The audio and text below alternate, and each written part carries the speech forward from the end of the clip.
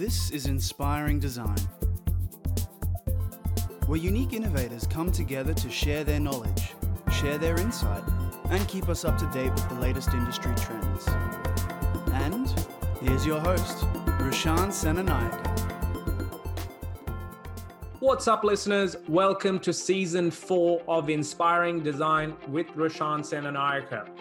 This is where the best of the best brands, experts, change makers, and thought leaders come together to share their valuable insights, experience, and knowledge, all centered around the growth sector in advanced manufacturing within Industry 4.0, encompassing various industries, technologies, skills, knowledge, trends, as well as stakeholders, all the while linking it back into education within schools and universities.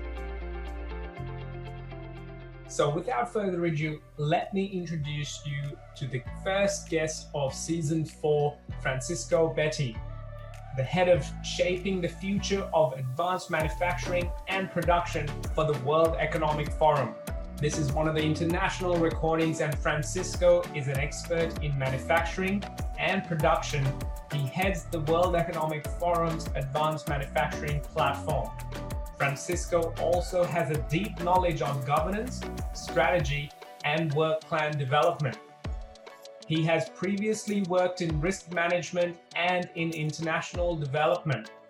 Not to mention, the World Economic Forum, committed to improving the state of the world, is the international organization for public-private cooperation. The forum engages the foremost political, business, and other leaders of society to shape global, regional, and industry agendas. So without further ado, let's get straight into it.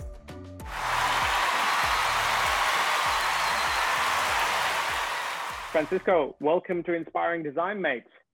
Can we start off with a little bit of background and your history and understand your story? What's the Francisco story all about? Well, Roshan, many thanks for hosting me today, first of all, and I'm delighted to be talking to you and your community. My background story, well, I have a background in political science and international relations. And before joining the World Economic Forum, I worked for several years for PwC, PricewaterhouseCoopers, mainly in management consulting, servicing what we call the international organization space, so the UN system and other organizations in that broader international space. And on a personal note, maybe I was born and grew up in Argentina. Did my studies mainly in Italy, and I'm a Swiss citizen. I've been living in Switzerland for the past over 14 years, and I hold a Swiss, an Argentinian, and an Italian passport. Brilliant. That's pretty cool. And so this is why I love this episode. You're joining us from all the way on the other side of the world, and I'm loving the connectivity. So now, some of our listeners may or may not have heard of the World Economic Forum. So for those listeners, can you clarify a little bit exactly who the World Economic Forum is, your capabilities, any services? What are the values of what the World Economic Forum is all about? Absolutely. I mean, the World Economic Forum is the international organization for public-private cooperation. We are a non-for-profit that for the past 50 years has been bringing together stakeholders from business, government, academia, and civil society, helping them work together, collaborate around some of the most pressing issues that the world and we as a global society are facing today. What I should say in terms of a history is that we started mainly convening communities, and probably the most well-known on the, let's say, global event is what we call our annual meeting that we host every year in Davos. But that's probably 10% of what we do. The real work and magic happens throughout the year through these multi-stakeholder communities that we put together around specific thematic therapeutic areas.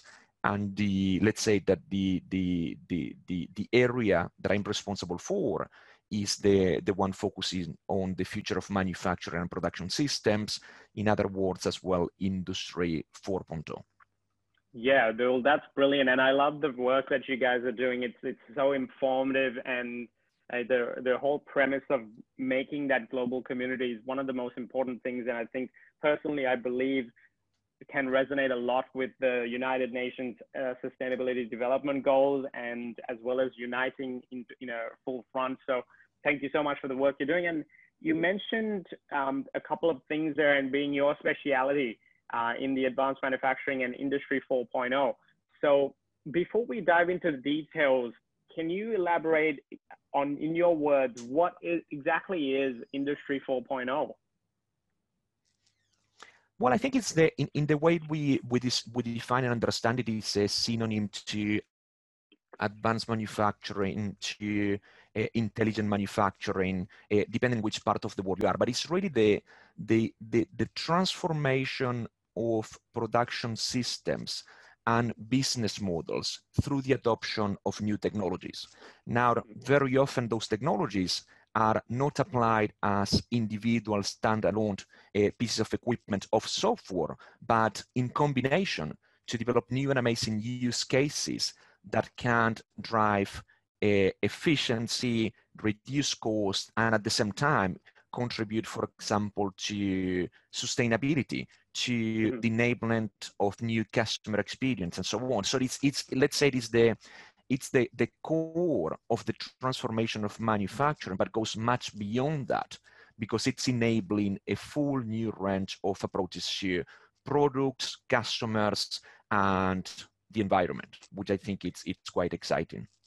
Yeah, and I think that's the beauty of it, the whole connected nature of exactly even what we're doing and how that impacts how our day-to-day life works within this connected and intelligent society. And I think the biggest challenges here in Australia is that almost keeping up with those technological changes within Industry 4 and letting those skill sets that affected filter down to an education level.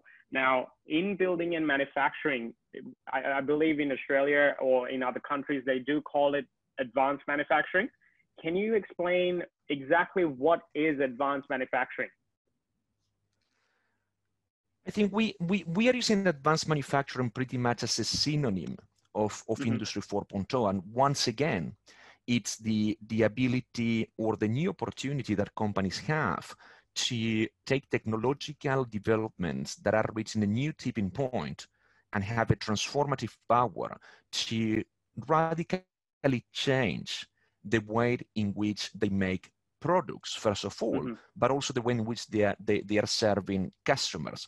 So imagine, from a standard traditional vehicle towards building an electrical and connected vehicle, right? Well, that requires a significant upgrade of the production processes and redesign and rethink of the production processes as well. And then all the way to, for example, the use of sensors, data to be able to interact with the customer, monitor the performance of the cars over time, and be able to inform either customers or companies' decisions on those bases. So it's really, I should call advanced manufacturing the transformation, the next generation of manufacturing, and what that's providing mainly is the ability to have more flexible and agile production lines, but also to connect value chains end to end. And through the transformation of production lines, you drive efficiency and you drive product innovation. Through connected value chains is how you enable those new customer experiences. So as I said before, from traditional standard cars to connected vehicles and the opportunity to provide mobility as a service, that could be a good example of a radical change, which is enabled by this new set of technologies and use cases that are kind of driving this transformation that we are seeing. And what is interesting is that we are seeing that happening across multiple industries and all over the world. It doesn't really matter, whether you have a traditional and solid manufacturing base as a country, but there are opportunities for every country to jump on and take this new train. Yeah, and that's what makes it cool. It, like you mentioned, it does impact a lot of industries across the board here. So, in your experience, looking at things from a global point of view, what kind of industries actually fall within this environment, and what are those industries that are going to actually transform and take it to that next level? And that's a great question, Roshan. And let me define it this way. I think you have a hardcore group of companies that are starting to define themselves as advanced manufacturers. Now, which subgroups fall within those categories? And there you have a combination of traditional players, but also new companies that are emerging and growing super fast, becoming unicorns in many cases. But for example, you have the entire 3D printing community. 3D printing is a major driver of an enabler of advanced manufacturing solutions and use cases. You have the entire space of companies providing advanced robotics and automation solutions. And there you have, again, a combination of more traditional robotic companies, but also there's a huge generation of new companies that are bringing incredible new and exciting developments to the table. You have then the entire space of what someone could call the digital services, right? So from IoT cloud services for manufacturing to all sort of software developments as well.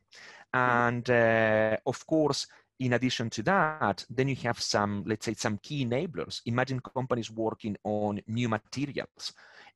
Semiconductor companies, you need the chips to go into the machines that allow you to upgrade your production processes, and at the same time some chips that goes into the end products that will help you capture data all the way down to the consumers, right? And then I think that there are some segments which are probably at the forefront of this transformation. So think about the native manufacturing companies, right? Those companies who are mainly in the electronics components, Foxconn, Jabil, Flex, those companies by default, by definition, they are becoming advanced manufacturers. Now, what is interesting is that all these companies that I'm describing, are starting to identify themselves with this new definition of advanced manufacturing industry 4.0. But then you also have a full spectrum of other industries who are consumers of those technologies and products and who are seriously investing in new capabilities and technologies, from auto, which is moving into becoming a mobility industry, through healthcare, to mining and metals. Imagine mining, a very traditional industry. Well, we are seeing today, automated electric mines, right? Which are making a huge difference, whether it's on the performance, productivity side, but also on the, for example, the environmental footprint that the mining sector traditionally had.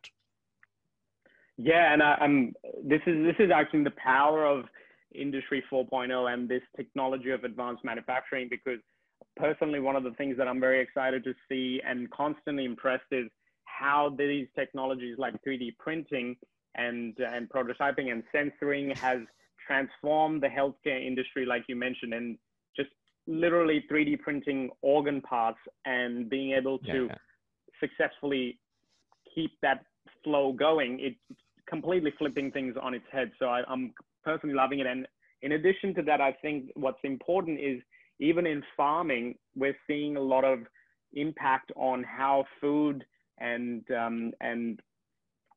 general produce is actually produced within using these technological advancements. So it's actually pretty cool. Now, a question I've been dying to ask you is, if we had to detail, almost dot point, the different technologies that are key within this environment, what would that be? Now, I know you already mentioned 3D printing. If you could dot point them, what would be the key technologies that are part of this new sphere? There is a broad range of technologies, from 3D printing, advanced robotics, nanotechnology, virtual reality, augmented reality, mobility, AI, IoT. So, you know, there are many. Now, if you ask me, which are the ones that I believe are going to have the most transformative impact across industries, I could name three. I could say IoT, but IoT has been around for a long time now. Of course, things are improving as we go. Why? Because you do need connected devices, right? And you do need connected devices, whether it's your equipment within the factory to monitor performance or the end products that customers will be buying, so that they can engage with them in a totally new and amazing way, right? So I think that IoT has already had a transformative power and will continue having some going forward. The second one that will most likely radically transform many industries is, of course, 3D printing.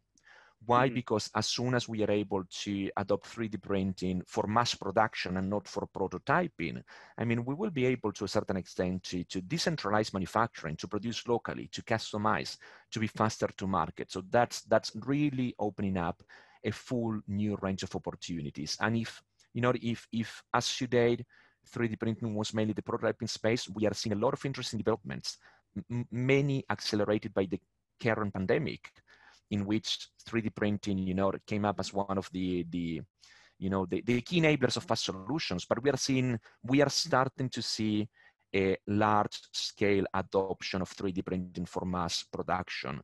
And when I say mass, doesn't mean that it's not customized, but for its adoption of 3D printing and within factories.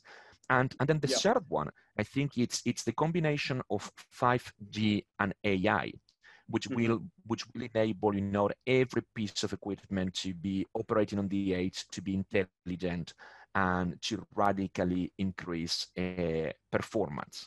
Now, something I should flag, and I think that it's interesting to see how there's a tendency for people to focus on individual technologies. Now, what very often happens when the conversation goes that way is that you end up getting lost into a hype curve. Now, the way in which companies are thinking about manufacturing is it's in very practical terms. There's no company who is looking at technologies individually. What companies are trying to do is to solve and address very specific production and business issues, challenges, many of which are new in the current post-pandemic context, that require unique solutions that can be only developed through the combination of multiple technologies. So that's why we are taking, when we engage with companies, when we get in global conversations, we are taking a very practical approach, which moves away from talking about individual technologies to reduce the risk of getting to the hype side of things, and talks about use cases, the practical, tangible adoption of solutions on the shop floor and its deployments across multiple facilities and value chain. I think that's a very important point and element to take into account. Yeah, absolutely. And I think these are all crucial elements within almost every country that's moving into this area now. Being in education myself, one of the biggest challenges that we see here is the skill shortages that comes with it, because currently most of the countries in the world are actually aligned with an education system that services towards the needs of Industry 3.0 or Industry 3, which is in this transformational time period is a little bit outdated now, and it's not suitable towards the thinking and the mechanisms and the skills required. So with this also shift towards this new element comes with a key set of skills that allows someone to use and utilize these skill sets and actually work towards it and be successful within these environments looking towards Industry 4.0. So in my opinion, I believe the role of design thinking, resilience, computer literacy, emotional intelligence, all of these elements will play a key role within preparing the next generations towards the actual Industry 4.0, being in the middle of it. What's your thoughts on this? What are the key skills required for this future of Industry 4.0?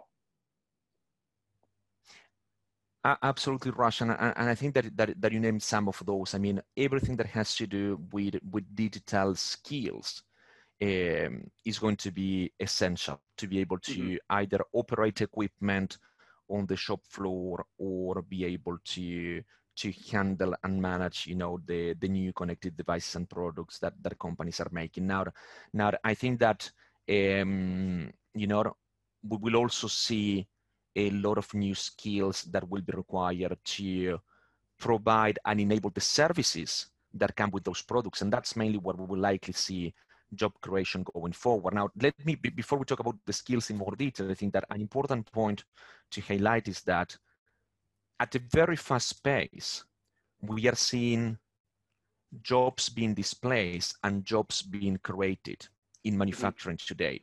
Because of course, think about how automation is helping replace dangerous and repetitive tasks so that people can focus on more value-add activities. And at the same time, this full new set of technologies and use cases are requiring people with new qualifications, with new abilities that may not be immediately available in certain markets, right? So you have jobs displacement, and then at the same time you have job creation and a skills gap. Now, I think that's why I like to talk about, it is all about how do we manage that transition. And that transition cannot be managed by companies only. This is where the forum gets extremely interesting as a platform for multi-stakeholder dialogue and cooperation. It is essential that companies, governments, academia, and civil society, and by civil society I mean mainly labor unions, can work together to develop new plans that will look at, what are the new skills that we need to be training people on going forward.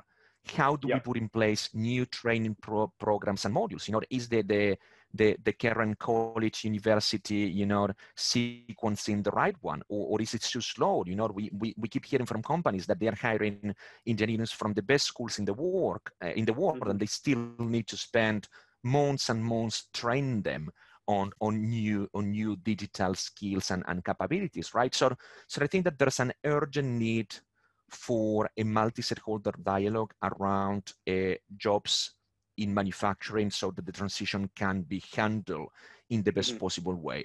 Now, the second element is that in doing so, we need to make sure that we put the individuals at the center of the equation. The goal here is not to adopt technology for the sake of adopting technologies. I think that we can and we should be adopting technologies that are driving productivity by enhancing workers' capabilities. And when you look at VR, AR, and the ability to use, real time or to follow real-time instructions on the shop floor, well, that's an amazing way to take workers to the next level and drive productivity and increase yield. When you talk about, the ability to make real-time decisions by leveraging predictive maintenance tools, which are powered by data and AI. Well, that's enabling managers to monitor in real time and make decisions as they go. And something that, a third element that I think we need to consider is not just about new technical and soft skills, digital skills and digital skills that are required. I think there's also a big mindset change that is needed, and that not just companies and workers, but also universities, colleges, civil society need to embrace. And we are saying, the big question is, in 10 years from now, when we will look back, how will that overall equation look like? And there are some worrying signs which shows that if we don't manage this transition altogether, we may fail as society. But there are also very, very positive signs with very exciting, pockets of job creation emerging. Now, once again, and back to your point, digital skills, design thinking, soft skills are going to be essential for people to be able to benefit from those new jobs that are being created, and in which right now we have a skills gap. Yeah, I think that's well said, mate. And that's the concern for a lot of individuals, is the job loss that you mentioned. But at the same time, in my opinion, I believe because of these new skill sets, new avenues opening, it's not necessarily a job displacement. It's actually a job evolution, which changes and transforms. It may be making the jobs that we knew 20 years ago redundant. However, it's actually opening up twice the amount of different types of different skill sets, different integrations of different skills and technologies coming together and bringing more opportunities. And something interesting that I have found is that if people are willing to, I think, be creative, they're able to find gaps in utilizing these technologies to come up with a completely new employment opportunity, new area, new industries, even without even simply by playing with it and being creative. So I think it's a very exciting time. What are your thoughts on that?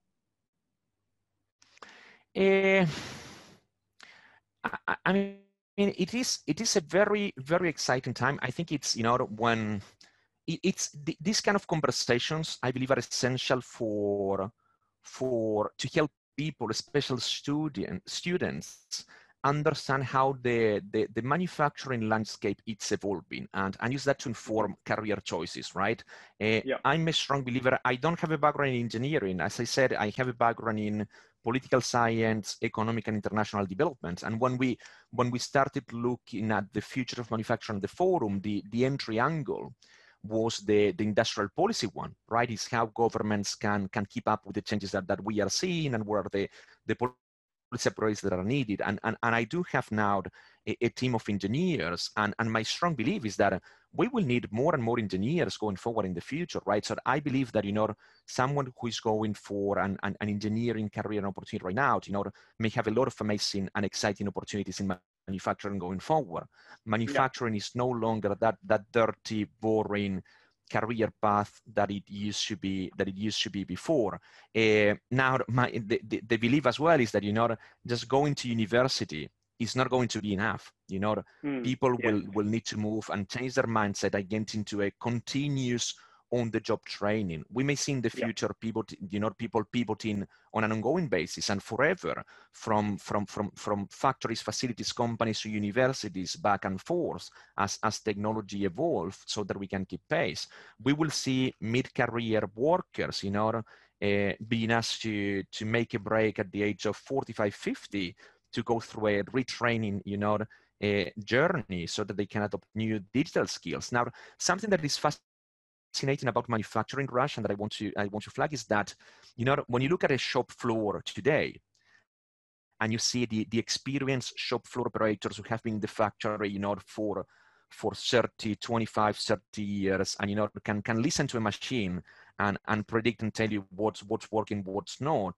And you have the new young digital generations and shop floor engineers. I think that combination of very unique manufacturing know-how with digital skills has a tremendous power. And that's why it's important not just to create these intergenerational links that will help us to share that tacit know-how that is still required and very important in manufacturing to the new generations that will come with a new set of digital capabilities and skills. I think that's very exciting and unique as well.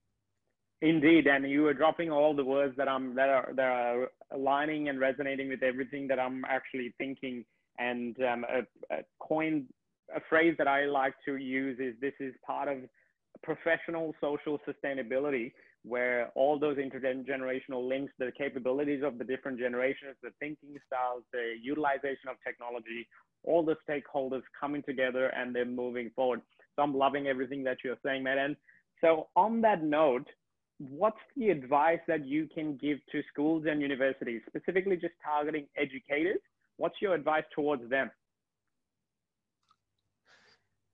I think that when it comes to universities, what we are seeing more and more is, especially when it comes to engineering universities, which are located in an area in which there is somehow a certain manufacturing presence, is to start working closer with the companies with whom they could partner, to enable that continuous dialogue and flow in between the shop floor, the companies, and the classrooms, right? So engaging in conversations with shop floor engineers, with middle management, or what are the latest, let's say, production problems that your facility is trying to address, and share those with the students and use that to develop new ideas and share back with the factory.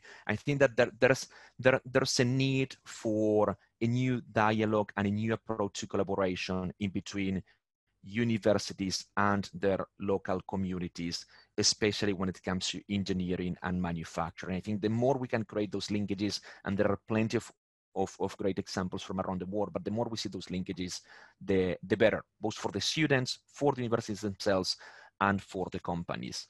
The second element is that there is probably a need to revisit the curricula, the training modules, the different classes, and there's an urgent need to do that by looking at, and having a real and good understanding of how manufacturing is being transformed. There's no point in training people without looking at, some of the technologies that we just discussed, from IoT to AI. It's not science fiction anymore. The transformation is going on now, and it's been radically accelerated by the current pandemics, which is forcing companies to think and adopt new approaches to manufacturing to be more resilient. So there's a need to rethink each and every training module and curricula in light of the latest developments. And that can be done as well in collaboration with the private sector, with companies, right? So that we provide some very, let's say, basic digital literacy and skills, but we can also get closer to what is needed on the day-to-day on the shop floor.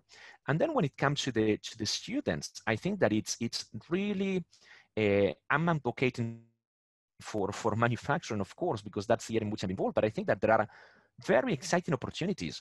Talk to people who are working in manufacturing today, or for universities, there's an opportunity to invite people from factories to talk to students. Manufacturing, as I said before, is no longer the boring, dangerous, and dirty place that it used to be 10, 20, 50 years ago. I mean, if you go to a college and you ask students, who wants to work on manufacturing, you may see very few hands up, right? But if you ask, who wants to work with AI, augmented reality, exoskeletons, advanced robotics? I mean, that becomes a very interesting and rewarding journey. And then the other thing that I feel it's extremely rewarding about manufacturing is that you live in a continuous improvement and development journey.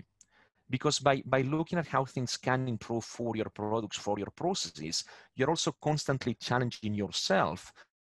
And there's a constant need to look at developing new capabilities, evolving your thinking, working in collaboration. We are seeing more and more partnerships being established between traditional manufacturers and a network of innovators, right? A large company may not have the bandwidth to look at on the most advanced or the capabilities to look at the most advanced AI solution for manufacturing. So we are seeing, the ability for someone who's on the shop floor to be working on a pilot with really some of the most amazing startups in the AI space. That's quite exciting as well. So I believe that, maybe to wrap up, Roshan, I believe that we are going to see a lot of exciting opportunities in manufacturing, but to get there, it will require some changes when it comes to our educational systems, and also a lot of personal interest and commitment, so that people can on a continuous basis evolve and upgrade their skills. Absolutely, man. And I think well said. A lot of those things resonate really well with what we're doing. Even currently, I'm involved with 550 kids, working with 8 international NGOs and IOs, working towards real world problems. So exactly what you're saying is in the movement. And thank you so much for all the advice and the sheer immense of knowledge that you have dropped within a very short period of time. Really appreciate it. And I'm sure all the listeners will take away a lot from today's episode. So thank you so much. My pleasure, and look forward to the next conversation, Roshan. Thank you, mate. That's it for today's episode. Now it's time to take action and build on the learnings to get inspired.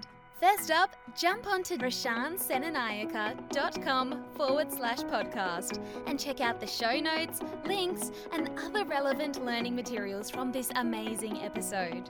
Next, if you learned something new today, click that subscribe button and set yourself up to receive live notifications on future episodes, as well as more opportunities to learn from our amazing guests, brands, and speakers. Last but not least, it's time to have your say. Join the conversation and share your thoughts and feedback on today's episode with a review, all while joining many others with a 5-star rating for Inspiring Design with Rashan Senanayake. Till next time.